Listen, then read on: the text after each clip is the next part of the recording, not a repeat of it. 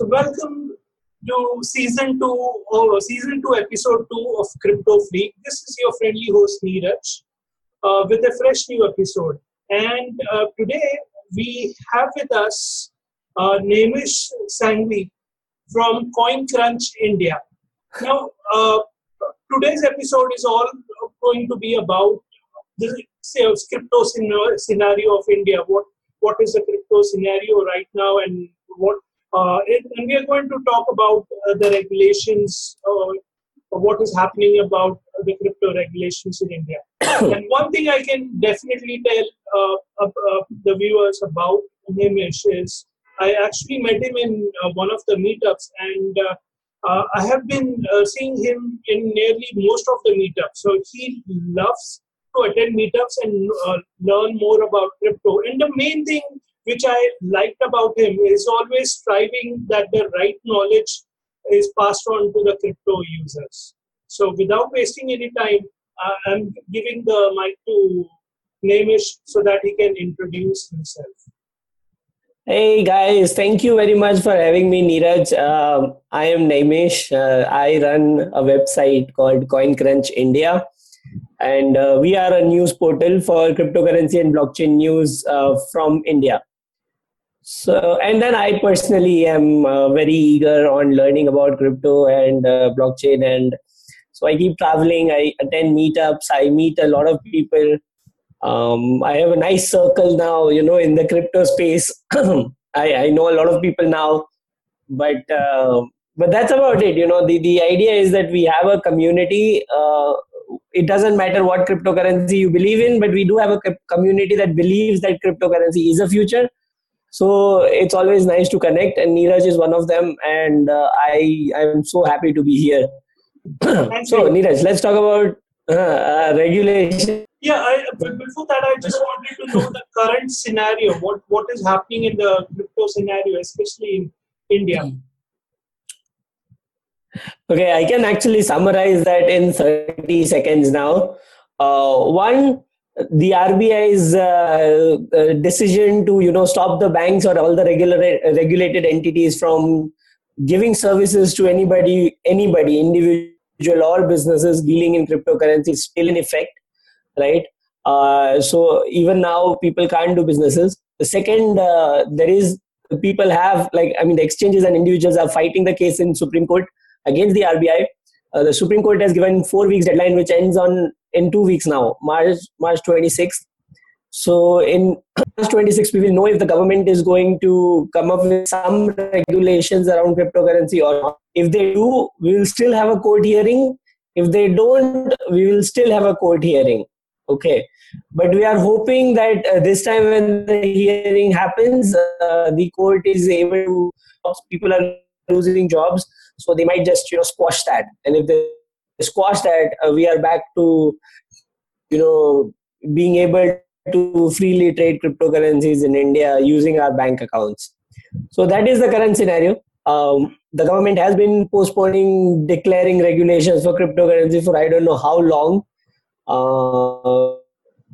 We had a date of June, then we had a date of December, and then first we had a date of March 2018, then we had June 2008, and now we have March 2008, March 2019 again.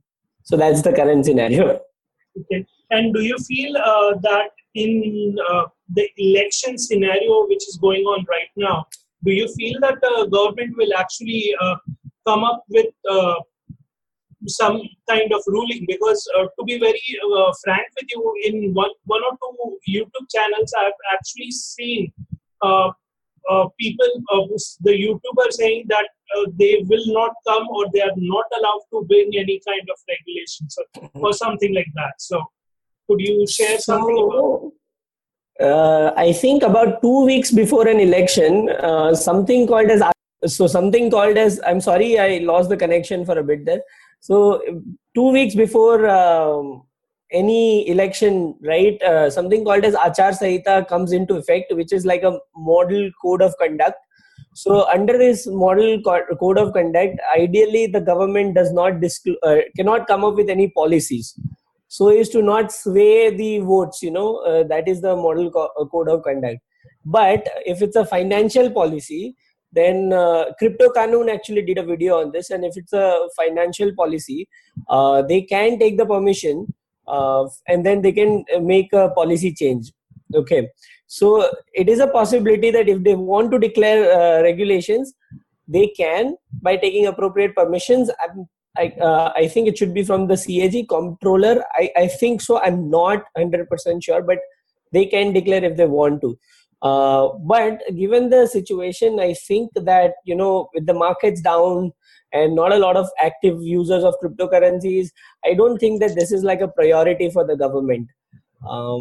Okay, they will come up with something, like they may just ask the Supreme Court for more time, but I don't think they'll come with full-fledged regulations. And it's really a tough task, because who is going to regulate? Should we regulate it as money? Is it RBI? Should we regulate it as securities? Is it SEBI? And what about taxations? So then there is CBDT. So a lot of players are involved, and I don't think that one person or one commission or one committee can take responsibility for it. So it's going to be difficult. Okay. And how was the government's response when you actually lodged for the RTI? It was okay. So I've done a lot of RTIs, right, Neeraj? I've done an RTI with RBI about what is the internal research that they are doing. So there were news about RBI setting up a blockchain research committee, and that was falsified. There was kind of like it was revealed that they are doing nothing like that from the RBI with an RTI. When we reached out to the government after news broke out that the GARG committee has submitted the regulations report, we reached out to the government with an RTI, and we were told that the report is still in finalization stage. It was a one-line answer, but it said that the report is still in finalization stage, debunking what CNBC TV 18 said. I love taking names of mainstream media because they are the ones I'm here for, I'm after them. So they get the sources from anywhere, and I try to debunk the sources. That's what I do. So the report is still in finalization stage. That's the final update. Since you mentioned about CNBC and some of the channels, actually, I had done a podcast with Vishal Gupta, who is one of the Bitcoin enthusiasts from Mumbai, and he generally features in most of the Money Control. He used to feature in Money Control and other channels. And one thing he actually specifically told is that the problem is not with the media. At least that's what he said. He said that maybe they have a limited time in which to convey that. So that's where sometimes the miscommunication happens. So absolutely. I mean, see, we have the liberty to take time and do the diligence, do due diligence and research, and then publish an information. In media, the interns, the reporters, they don't have the luxury of time.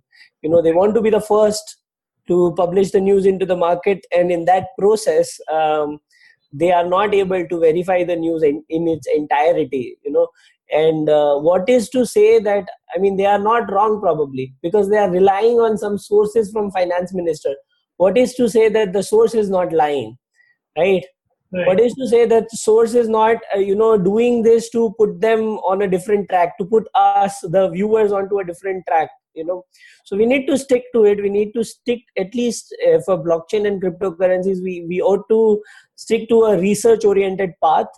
When it comes to acquiring news and also updating other people. That's what I think. And Vishal is absolutely right, Neeraj, in that case, that media is brutal. If they are not first, you are losing serious revenue for your channel. Okay, so they have to be the first to report something, and that's the unfortunate thing as well. So Okay, before we actually go through the regulation part, I just wanted to maybe discuss the scenario for India. Well, I was just doing a study of India, and you will, and in fact, you must be already aware of that. But India has amazing demographics. First of all, I was just studying about it, and are you aware of a character? People called millennials. In fact, you might be one of them. Like millennials are someone who is born after 84. 84 and mid Yeah. 90s, between mid 90s. Yeah, no, I am a millennial, yes. Okay, so the interesting thing was that the in by the year 2020, India India's work population is going to consist of more than 50 to 60% of millennials, and this is not this is not found out anywhere in the world. And by default, yeah, you want to say something? No, yeah, you are right. And the reason is that we have a lot of population. So back when I was in school, India was still the youngest. India still had the youngest population because 45% of our population were less than 40 years old. Right. So it was in 95, 96. No, it was in fact in 2002, 2003 when I studied this, right? So that means we are always going to be that. We're always going to have the youngest population. The most number of population, like the highest number of population in our country will be very young, because we are having more and more babies. We haven't reached a point where we are not like Europe, where people are realizing that kids may not be the right choice, and they are on a population decline. We are on a population increase, man. We are exponentially rising. By 2020, I'll be surprised if we are not the highest populated country in the world. So okay, yeah, over passing, yeah, China. Yeah. The reason I brought this point is a few characteristics of millennials. I was sounded very interesting. Number one is they are very tech savvy. Second, Yes. Second is they are risk taking. So, Yes. the reason, like maybe some of the reasons why the government is not regulating or maybe afraid to do the regulations is that maybe they do not want to take the risk of maybe being the first nation. But here we have maybe 60% of your workforce who is ready to take the blockchain to the next level. So, just wanted your views on Yeah. I think you're absolutely right in thinking that maybe the government doesn't want to be the first one. We have always been a following country. Like we are a very follower country. We rely on other countries to implement things, and then we bring it to our country, right? That's been a pattern, and that's very cautious pattern, because like unlike other countries, our population is not that into. I mean, they are not acquainted to technology that easily.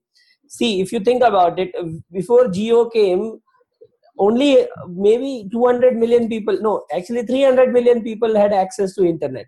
That is like less than 30% of our population. So after Geo, it has increased. And now people are using their internet facilities for so many other things than to learn about technology, right? You'll see this one-off cases where you'll know that somebody, used a public Wi-Fi to a graduate to study for the graduation and all that. But those are one-off cases. So it doesn't look, I think that you are right in saying that millennials are very risk taking in a sense, but then when it comes to being distracted, also we are very ahead in that curve, right? So that's a problem, and we are not a very independent population as well. We are a very dependent population in terms of family. So we don't really take decisions ourselves. We are not really learning to take decisions ourselves, because as we are growing up, our parents are throwing their decisions onto us, right? That's a big statement to make, but it's somewhat correct in a sense, right? So similarly, there are elders sitting in the government who think that, if something goes wrong, our population, we need to protect our population.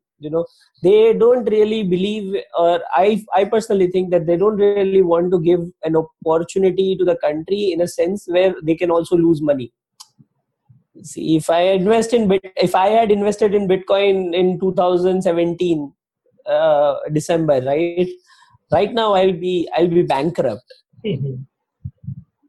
If I invested in altcoins, I'm definitely bankrupt. I mean, my account balance is like used to be so big. I didn't think that was possible. Now it's like few digits. So that's what I'm saying. That so and then one of the answers in from RBI in court was also that what if people lose money in Bitcoin and they stop trusting all digital currencies, all digital way of transacting. So then they've lost interest in UPI, they've lost interest in Paytm, they've lost interest in wallets. So you've technically just affected the entire ecosystem of digital India, right? The transactional ecosystem. So that is their worry, and they are worrying that this will happen. But I personally think that the government is not looking at it in the correct direction. There are laws to protect people from scams. They should be stricter in implementing those laws rather than curbing everything. Because you are just pushing the market into the underground. It's like there are sattas happening, there is gambling happening, there is dabba type trades happening, there is cash transactions using angadiyas happening. All of those things are happening. What makes you think that Bitcoin transactions will stop if you put a ban? Instead, let it happen. Let it happen. Try to keep a control on it. The exchanges will give you the data if you want. So we are a little bit different from the point, but you're right in saying that the government is afraid to give so much to the millennials because they think they won't be able to do right by it. Right, and because that's a very nature, and that's a very like a very Indian mentality of elders and parents, that बच्चे अपने आप से कुछ नहीं कर सकते. So and who wants to lose power? We are talking about decentralization here. Like if Bitcoin becomes a mainstream payment system, the government loses power, right? They lose control. Nobody wants that. I don't think anybody wants that. So now let's move on to another topic. Now let's assume that what is going to happen if maybe the government bans Bitcoin. Okay. Yeah. So I have jotted down some points. So maybe you could elaborate on that. Sure. First is lack of traceability. So crypto assets can be stored and transferred using any device connected to internet. As no KYC or anti-money laundering will be followed if there is a ban. Regulator would not be able to ascertain the value of volume of transactions, identify the parties, and cross-border movement of crypto assets will take place. Is that right? That's right. That will happen. In fact, that will happen more because people will have an alternative to cash. Right, and if the Bitcoin price stabilizes, this is going to increase even more. The only deterrent to use of Bitcoin into the incorrect markets or the illegal markets is the price, right? Because it's been falling, so there are not a lot of transactions. The moment price stabilizes or increases, people are going to start using it. So it's better that you be prepared now than regret it later. Okay. So, do you think that maybe if the ban happens, maybe more funding might happen to terror activities? The scope of that? No, I don't think that can happen. Okay, with or without ban, Bitcoin's properties are not changing. Bitcoin is still pseudonymous. Monero is still entirely private, right? So if I want to fund terrorists, I can still do it. But the thing is that this is not a viable form of payment for terrorists. I mean, there are 3 or 4 documented cases wherein only $4,000 or $5,000 were sent to terrorists. Right, that was the highest amount in documented cases. You can look it up. Anybody who's listening to this, you can look it up, and you'll come to know. It's a fear that they have created, but it's not a viable fear in my sense. And if I really want to fund terrorists, I have many more ways to do it. There is cash. Cash is the king in any way. Anyway, and if I want to use digital currencies, I can always use Monero even now when the Bitcoin is legal and not banned, right? If, cryptocurrencies are legal and not banned, but nobody does that. Nobody is going to do that. I don't think they're tax heavy enough, or they have the time to. Where will they liquidate? The question is, where will they liquidate? They need someone sitting in that remote corners of Pakistan and Afghanistan, or even in India, who are miscreants, right? They need someone to liquidate those currencies, to pay their own people, or to buy weapons. Where will they go and do it? I don't think that's possible, with or without a ban.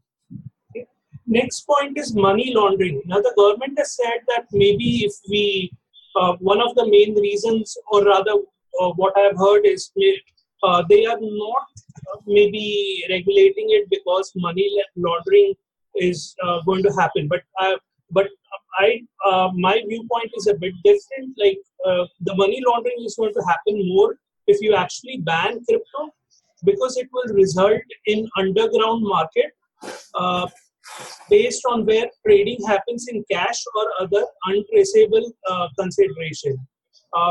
Just to give you an example, China, there is a ban in mining in China, but everybody knows what happens in China. So would love your opinion on that. I think you're absolutely right.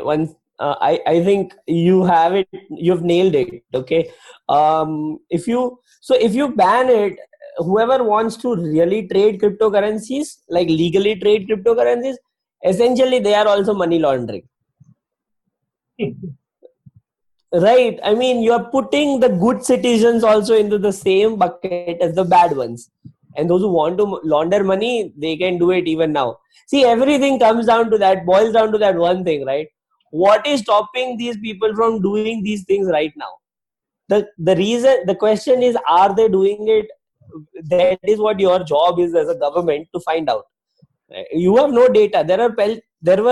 I'm taking a little bit of time here, Neeraj, but there were so many questions asked in both houses of the parliament, that is the government aware of how many exchanges are there, how many transactions are happening, who is doing it.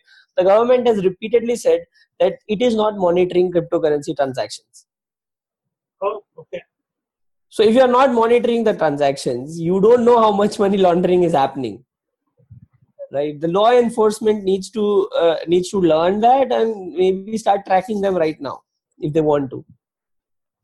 Okay. Another impact of the ban would be lack of consumer protection. Lack of consumer protection, technically yes, but it's a decentralized system. Even if there is a regulation, who is going to protect us? So that the only protection that we can get with regulations is that tomorrow if an exchange gets hacked, they can file for bankruptcy under the law, and their assets would be liquidated and paid back to the traders. But that's it.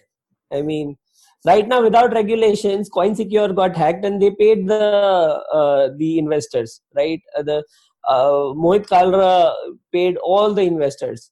That's what I hear. There are one or two cases which say that they've not been paid, but other than that, 95% people are saying they got paid. Okay. How about insurance of these exchanges? Because I've heard instances where exchanges in maybe foreign countries, they have insurance for their exchange. So if something they do. Would regulation actually maybe bring in something where they would tell the exchanges to get an insurance or something like that? It is possible. I mean, I don't know for sure, but there can be a whole grooming industry, as in a mushrooming industry in the insurance sector. But the truth is that I don't know if insurance companies would want to do this. I don't know. I mean, think about it. If they want, I mean, there is a business opportunity here, but if one time an exchange gets hacked, the amounts are huge, right? Huge, like millions. We are talking about like 100 millions in bull runs, right? Right now, even we can see about a million or two. So I don't know insurance companies how they want to deal with this, but they can always come up with tricky solutions. All the MBAs sitting there can really find some really great solutions for this. Maybe not an Indian insurance company. Yeah, maybe not. I don't know that if we can insure outside if the company is registered in India. Okay. Can we? No, I don't think so. I'm not sure. Okay. But yes, so regulations will open up all the avenues. Without regulations, nothing will happen. Without regulations, currency, Bitcoin is as unprotected as anything if they are on your exchanges. Now, also, like if there is a ban, people are going to use crypto who are passionate about it. And one of the things that might just happen is maybe they might just open an account with a foreign exchange, of foreign crypto exchange.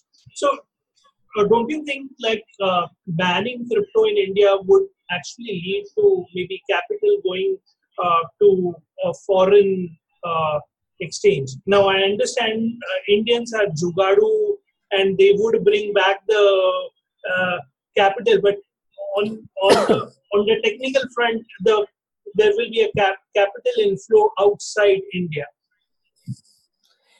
Yeah, I personally think that capital flow is of less importance, but taxation is of more importance. Oh, okay. Right. So if I'm going to move money out of the country, that's gone. Right. I can even move it legally if I want to. Right. And if I all I save the government, it's even not even the government, right? All I save the banks. The bank fees is what I save. Right. And the bank is going to pay a portion of it in taxes to the government. That also these guys don't do it. So it's the if capital goes out, I'm technically it's not a big effect on the government. But that being said, if capital stays out and the profits also stay out, then the taxation is affected. So regulations would keep the money within the country, the profits also within the country, and on those profits they can also appropriately charge taxes. Okay. Now, since you mentioned about taxation, let's come to the next impact that may happen is loss of tax revenue. Now, right now in India, there are around 5 to 6 million users of crypto. And this number is actually taken from Nishit Desai's report, who had recommended suggestions for implementation of regulation. So it's the government is actually losing lucrative reserve resource, maybe GST and income tax. What do you think about that? This is some lot of. We are in theory we are not losing any tax revenue. The exchanges should ideally be paying their GST on the fees that they collect. And the users who profit from it should actually be paying taxes voluntarily on their profits, right? So theoretically on paper we are not losing tax revenue, but tomorrow say the government says that on your crypto profits it's flat 30% tax, right? That's when they can make more revenue in taxes than right now. So if my profits from crypto are less than 10 lakhs, I'm still in the 20% bucket, right? So the government could still make 10% more from me. So that is why regulations and flat taxation and all those things can help, right? But I'm sure that when the taxation, if the regulations come and the taxation come, people will stop reporting that they've earned money from cryptocurrencies.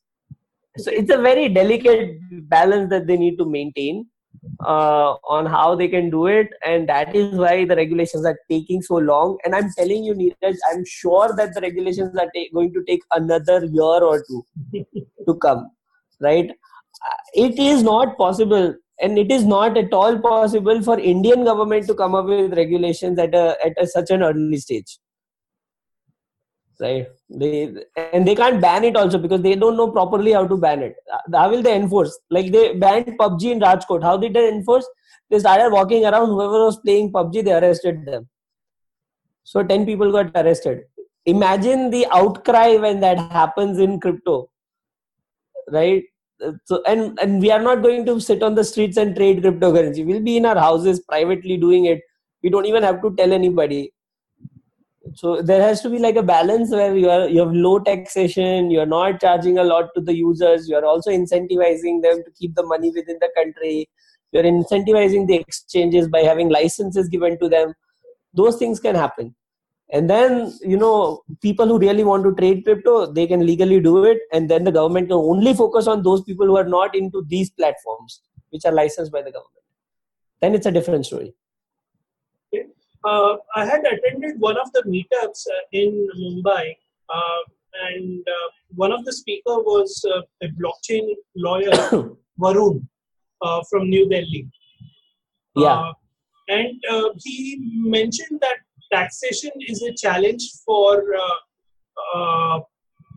the exchanges also, because you have to find out where to find out the right taxation you need to have when the Bitcoin was purchased. And right now the exchanges do not have any setup where you can actually have maybe a list of transaction when it was purchased.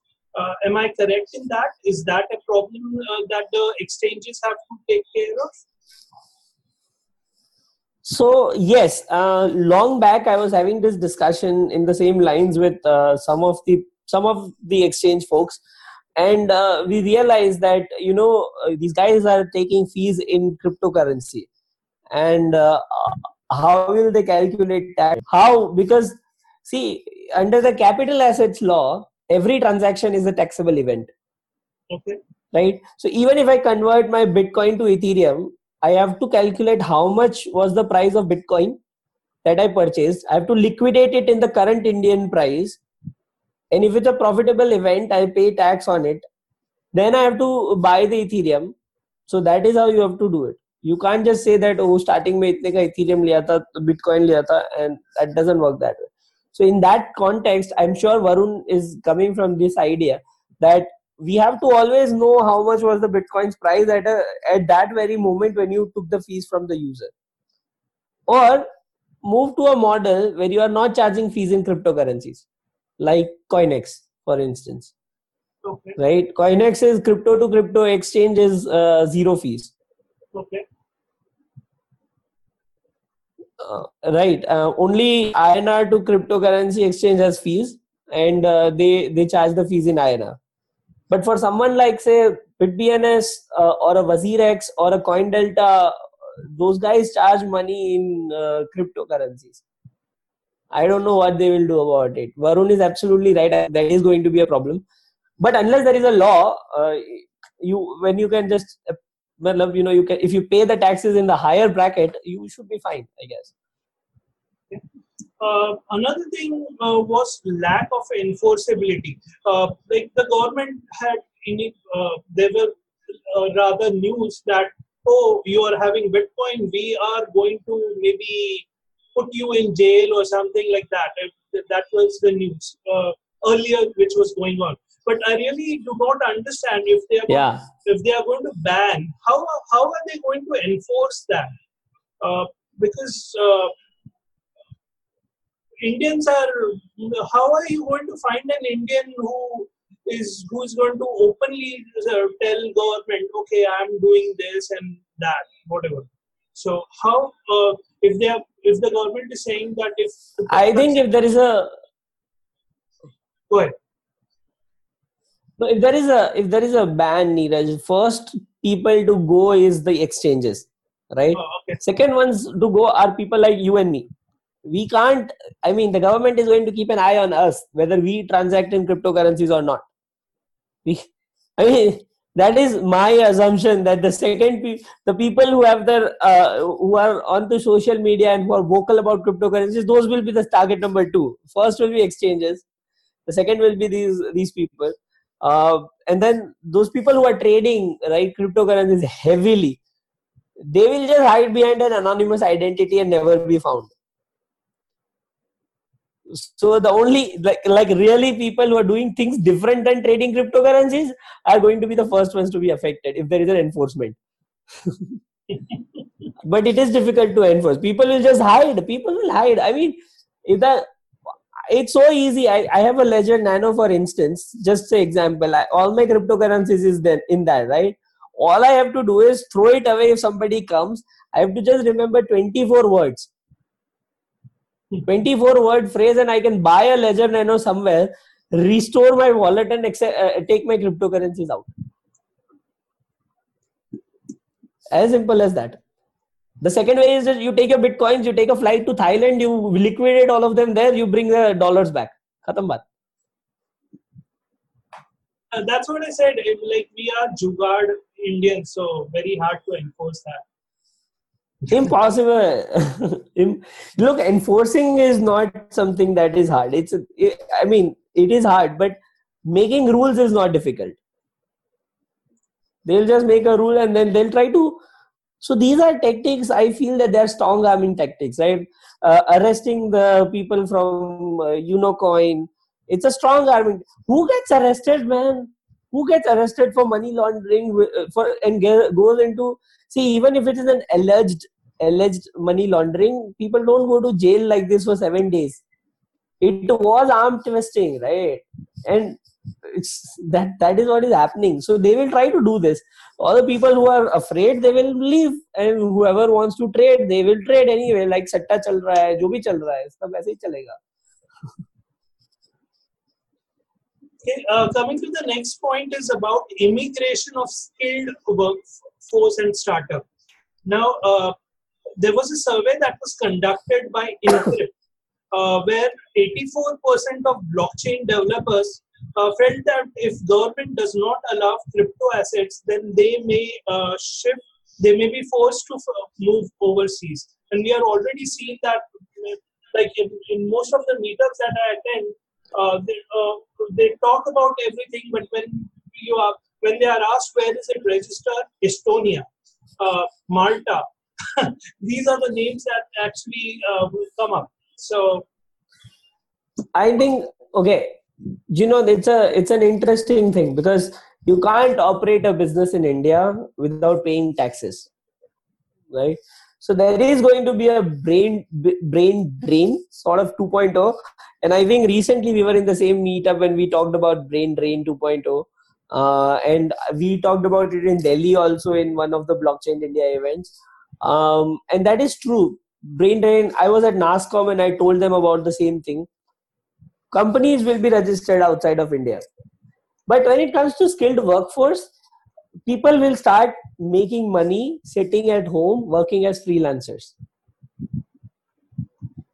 and then they will take the money in cryptocurrencies, and those money will never be or not all of it will be reported to the government, and then they will lose tax revenue.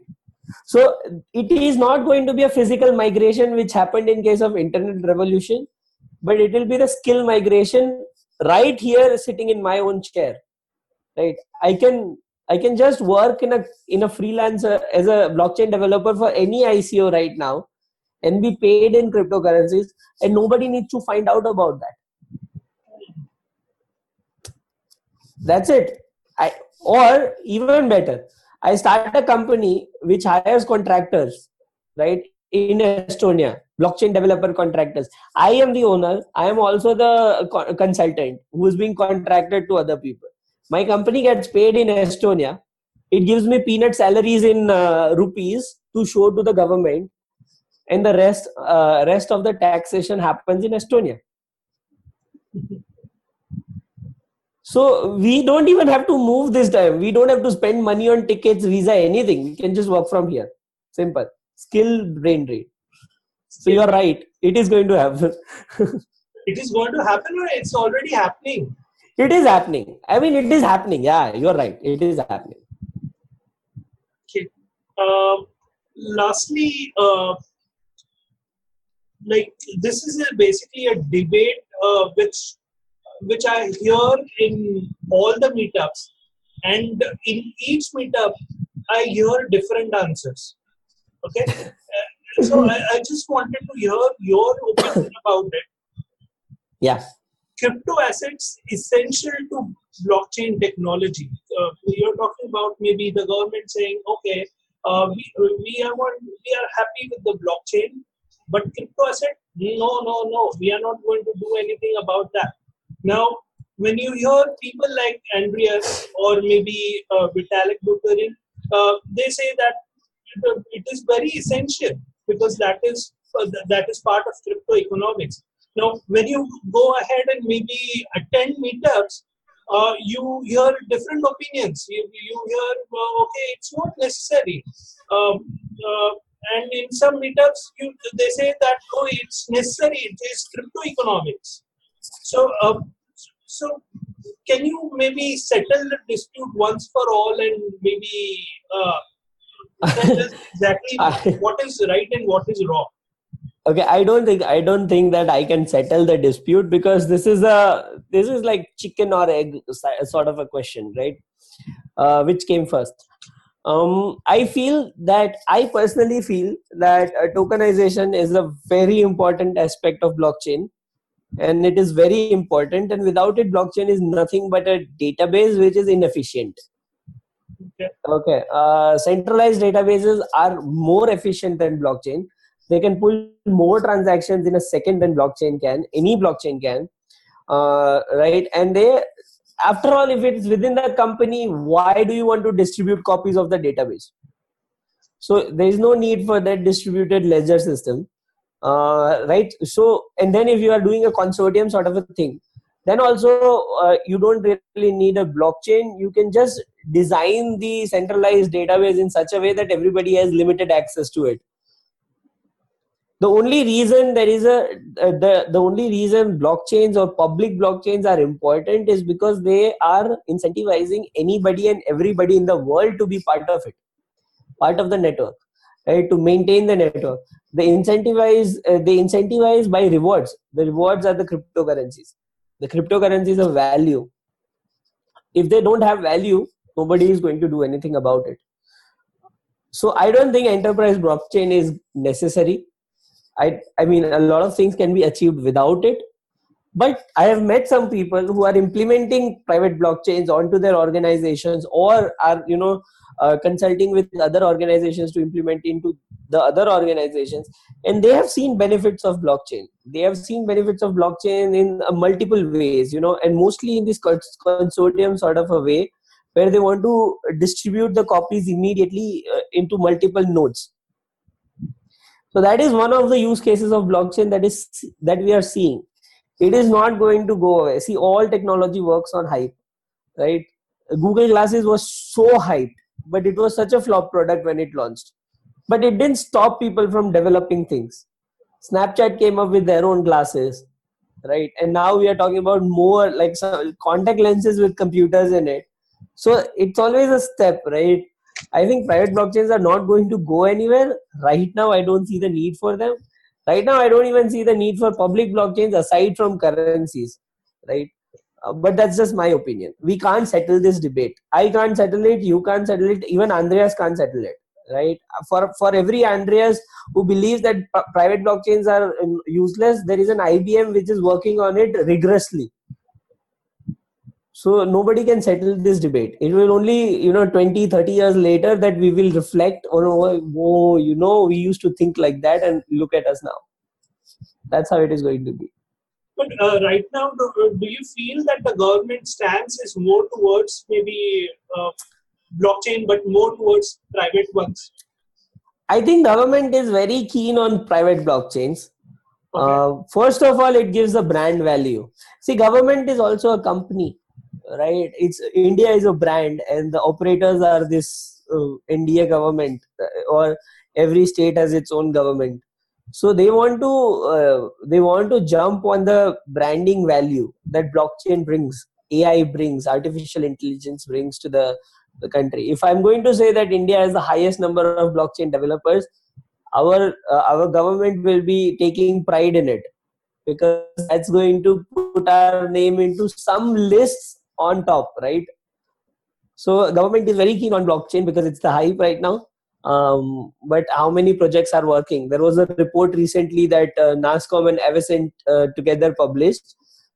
So many, like 40% of the public sector companies are actually working on something to do with blockchain, right? 53 or something places, like districts, are actually working on one or two blockchain projects, like government oriented.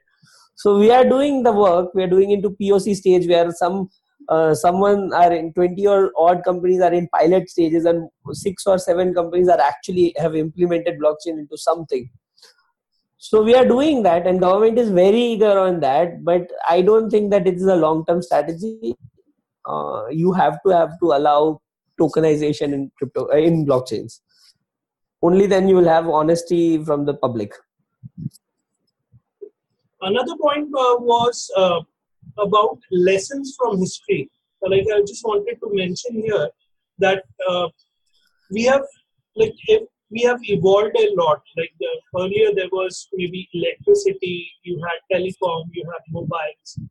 Now the government stands, as we discuss, is maybe there is some kind of fear factor, but my stance is, like, if you learn lessons from history, if you maybe was afraid of getting shocks from electricity, then maybe electricity would have never been invented. So don't you think that the government should also maybe take lessons from history? I think yes, but in words of Varun, for instance, our citizens are not that honest, Okay. right? Our citizens try to, as we say, we are jugadus. We work towards not paying taxes instead of paying taxes honestly. We try to, so with that, for every technical innovation, how many ways does it open for scammers and spammers and all of those? Like, you'll hear people who have made money from scams like OneCoin and BitConnect and all of this, and you'll also hear people who've lost money in it, right?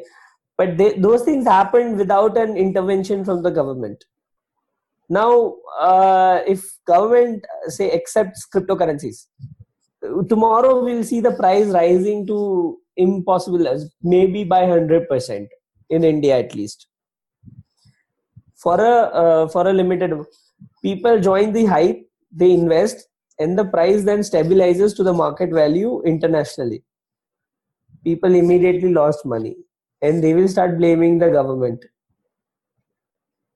So even then, when probably Franklin invented electricity and Edison invented the bulb, I don't think that the government was keen on, looking at it and regulating it properly at the very moment. They were like, yeah, they are khilone, khelne do inko. When it gets out of hand, we'll do something about it. And so our government is staying cautious about things. And on the other hand, other governments trust their citizens, and they have other mechanisms to deal with the miscreants. So they are able to give more leeway to the citizens to do things, experiment with it. We are not in that liberty. So I don't think it has anything to do with we are missing out, or we should take lessons from history. I'm sure that the history will teach us so many things that we shouldn't have done. And we are still doing it, right? So there are both sides of that. But we have to understand the psychology behind the decisions that the government takes, and I believe that it's just trying to protect the citizens, because there are always miscreants, and since we are second largest population, we have more miscreants. More miscreants. People sitting in India are able to scam US people, man. Imagine. To scam the citizens that are sitting next to you, it's very easy. I just wanted to mention here that we had just wanted to give you an example about the cab drivers. Like earlier, there was an issue about Uber. Yeah. The Uber was it was not regulated earlier, but after it wasn't. Yeah, and the taxi operators, the yellow yellow taxi operators actually complain ki they are not getting whatever. So there is a lot of competition in and now there is a regulation of Ubers, and also the taxi operators are operating. So if this can happen in case of a scenario like in taxi operator, why can't it happen in cryptocurrency? A regulation and It can. It can. I have no qualms there against it. We can regulate cryptocurrencies, and it's just a difficult job, but it's not impossible, right? They need to really get into it. From what I hear, there have only been 2 meetings in the entire year of 2018. okay. What are the 2 meetings? I'm sure that the 2 meetings probably are to how to deal with the case in court. Okay. So if the government is not keen on doing it, unless something bad happens or something really good happens, I don't think that the regulations will come. And I don't think that something bad can happen. See, with Uber, the regulations and all pressurization came after it is so unfortunate, but after the rape news started coming out, right? It is very unfortunate. And now we are hearing news about cryptocurrency scams. Gain Bitcoin, that Bhardwaj guy, all of these things are coming out now. Even the alleged BJP scam with Bitcoins. There was an extortion case in Surat with respect to Bitcoins. So many things, negative things are coming out right now. The government was like, now we should regulate it. But then now they can't, because it's so difficult to regulate cryptocurrencies. It's not one centralized company which you can summon if something goes wrong. It's citizens. It's the power into the hands of citizens. How do you summon someone who is not in control of any government? So that's the problem. That's Yeah, how I see it. yeah, definitely. Because from your comments, I recollected the podcast once again I had with Vishal, and he was saying as you know, he was part of that self-regulation uh, organization that they had created for regulation, and he was saying that we have been coordinating with the government, but the government seems that there is no priority in the crypto at that particular time. But as you mentioned that a lot of scams being happening, definitely they should actually look into. But let's see how it works. Now, since you're here, I just wanted to ask you that when I first learned cryptocurrency, okay, and Yeah. uh, when I went home, I told my mom, okay, today I learned cryptocurrency. It is not a legal tender, but it is not illegal. So she was confused. So, what would you suggest? Maybe an average person who actually learns cryptocurrency, who is very much interested in cryptocurrencies, uh, but somehow the explanation becomes very difficult because of this regulation. So, what would you suggest uh, to do in this scenario, or maybe how did you explain it to maybe someone difficult? I give this example. Okay, I give this example to everybody. Nowadays, I was in Goa, Neeraj, and I was staying at a hostel. I was solo traveling, and there was this guy who was in the same room as me, and we were sitting in the restaurant, and we were sipping beers. And I was like, he was like, what do I do? The normal conversations. I told him that I run Coin Crunch, and we write about cryptocurrencies like Bitcoin. So he's like, but that is scam, right? So I told him that I can tell you what Bitcoin is if you are interested. So he was not interested, but because he didn't want to disrespect me, he said, okay. So my first question was that where do you get your money, your salary? So he said, I don't keep my money. I invest everything that I get. I was like, no, that's not my question. My question is not where you invest your money. My question is, where do you get it? Where does your money come? too, you know. So he's like, no, but I don't keep anything. So I said, okay, wait. Does your money get deposited every month in your bank account? He's like, yeah. But I spend immediately. I pay everything by credit cards. So my bank money goes into my credit card bills. I'm like, that's fine. I'm not. So then I had to assure him that I'm not going to tell you to invest in Bitcoin. I'm only trying to explain to you what is Bitcoin. Then he calmed down and he was like, okay, yes, I get the money in my bank. Like, okay. So now your bank is the one that is controlling your money. And this is what I told my mom also. Like, bank, one centralized authority is controlling your money. If it decides, it can block your account. If it decides, it can charge you more fees for your debit cards. If it decides, it can block a transfer that you want to make to someone else, right? And on top of that, you have to pay so much fees to transfer money anywhere. So those things are removed in cryptocurrencies. There is nobody, no single person who's able to control your currency. If the wallet is yours, the private key is with you, your bitcoins are not going anywhere without your permission. Nobody can charge more fees to you. Whatever the network fees are, you pay that network fees and that's it, right? It's not that costly. It was costly in December 2017, but it's not that costly anymore. So those are the two important things. There is no central authority. It is less expensive to send money everywhere. And the third thing is, it appreciates in value, it depreciates in value, right? So, and it is finite. 21 million is the number of bitcoins they're going. So tomorrow there will not be an inflation on bitcoins, but your money that you have in your bank account, if government of India is going to print, say, 1 billion more rupees, your money's value will decrease. You wouldn't be able to buy the same products with it that you can today. So, but Bitcoin is not like that. It's finite in value. So that's why you can also hedge your money against Bitcoin. That's what I told him.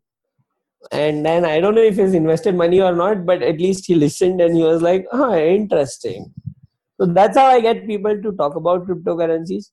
That's how I got my barber to talk about cryptocurrencies when he told me it's scam. So yeah, this is how I go about it. And I think this is how you can try also, like whoever is listening, if you want to try to get someone into cryptocurrencies. Definitely agree with that. But if you have noticed now, there are only few people who actually learn about maybe how the banks work, what is fractional reserve, what is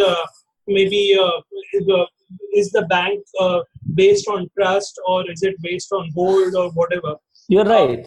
So majority of the people, and even the people who attend, who come to the meetups, they are just concerned about, how much how much is the Bitcoin price, how much will be the Bitcoin price go, and so how to tackle this particular situation, because you are going to lose a lot of users if they do not understand how fundamental the Bitcoin works.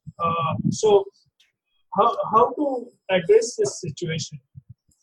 I don't think you can address this situation. I mean, if people have made up their minds that they think that, RBI is the trusted authority and they are not going to lose money if they keep it in bank, you can't convince them otherwise. You can show them the way. You can bring the horse to the well, but you can't make it drink the water. Right. But I feel that, they should be pointed out to resources like, how this podcast, we have discussed a lot of things. We've clarified a lot of things, and they should listen to that. They should watch some videos. They should read some articles on what Bitcoin is. And then not the price ones, the actual important technology ones. And then, from there, they can understand why money is important. I mean, I don't know. I have not seen, Neeraj, I have not seen one video that talks about what is INR backed by. A lot of Indians think that INR is backed by gold. Like a best friend of mine, right? He thought that INR was backed by gold. I mean, I was shocked. And he thought that US dollars are also backed by gold. Like, I can understand people thinking INR is backed by gold, but everybody should know that US dollars are not. Like, the gold standard is out of question since 19 70s, I think. 1970s. So yeah, so I mean that was the thing, right? That is the case. What do you tell them? You need to educate them. That's all I can say. But they will, whether they will listen or not, you can't be sure about that. No, you will And the accept. thing is that Go ahead. Go ahead. Go ahead. no, I am yeah. I don't think that if I don't think that we need to get more people into the community who are not interested. We need to keep the people who are interested by keeping the things interesting in the community, right? We don't want to lose who are already here. We want more people to come, but they will come if we keep doing things. If we build it, there is a famous slogan in tech, right? If we build it, they will come. So we need to focus on building things and not on the people who are not understanding it. They will eventually get it. They will eventually come. This will become the new standard, and when it becomes, they would come. Uh, so coming back to I actually went a bit off topic, but coming back to the regulations, some quick questions. What do you expect now the government to do? Like, would it be maybe a balanced approach, and maybe each cryptocurrency should be considered, maybe differentiated into different types tokens like security, utility, etc.? I don't think the government should do anything. I frankly think, if you ask me, I frankly think that the RBI decision should be revoked, and that's it, right? And that's it. And if somebody is going to complain that they lost money into it, the government should put efforts into investigating the case. If it's a Ponzi scheme, arrest the the perpetuator. I can't word. Okay, arrest the people who've actually done the bad things, and then put them behind bars, run cases, prosecute them, and that's it. See, if the government goes deciding which one is okay and which one is not okay in cryptocurrencies, they're eventually putting a mark. They're saying that we accept this. So then people are going to start using it. And then, there is going to be like a need for regulation on how to use that, where you can buy it, where you can't buy it. Let it go. Let it be a free market. Let people do what they want to do. You have the exchanges, you can keep a tab on them.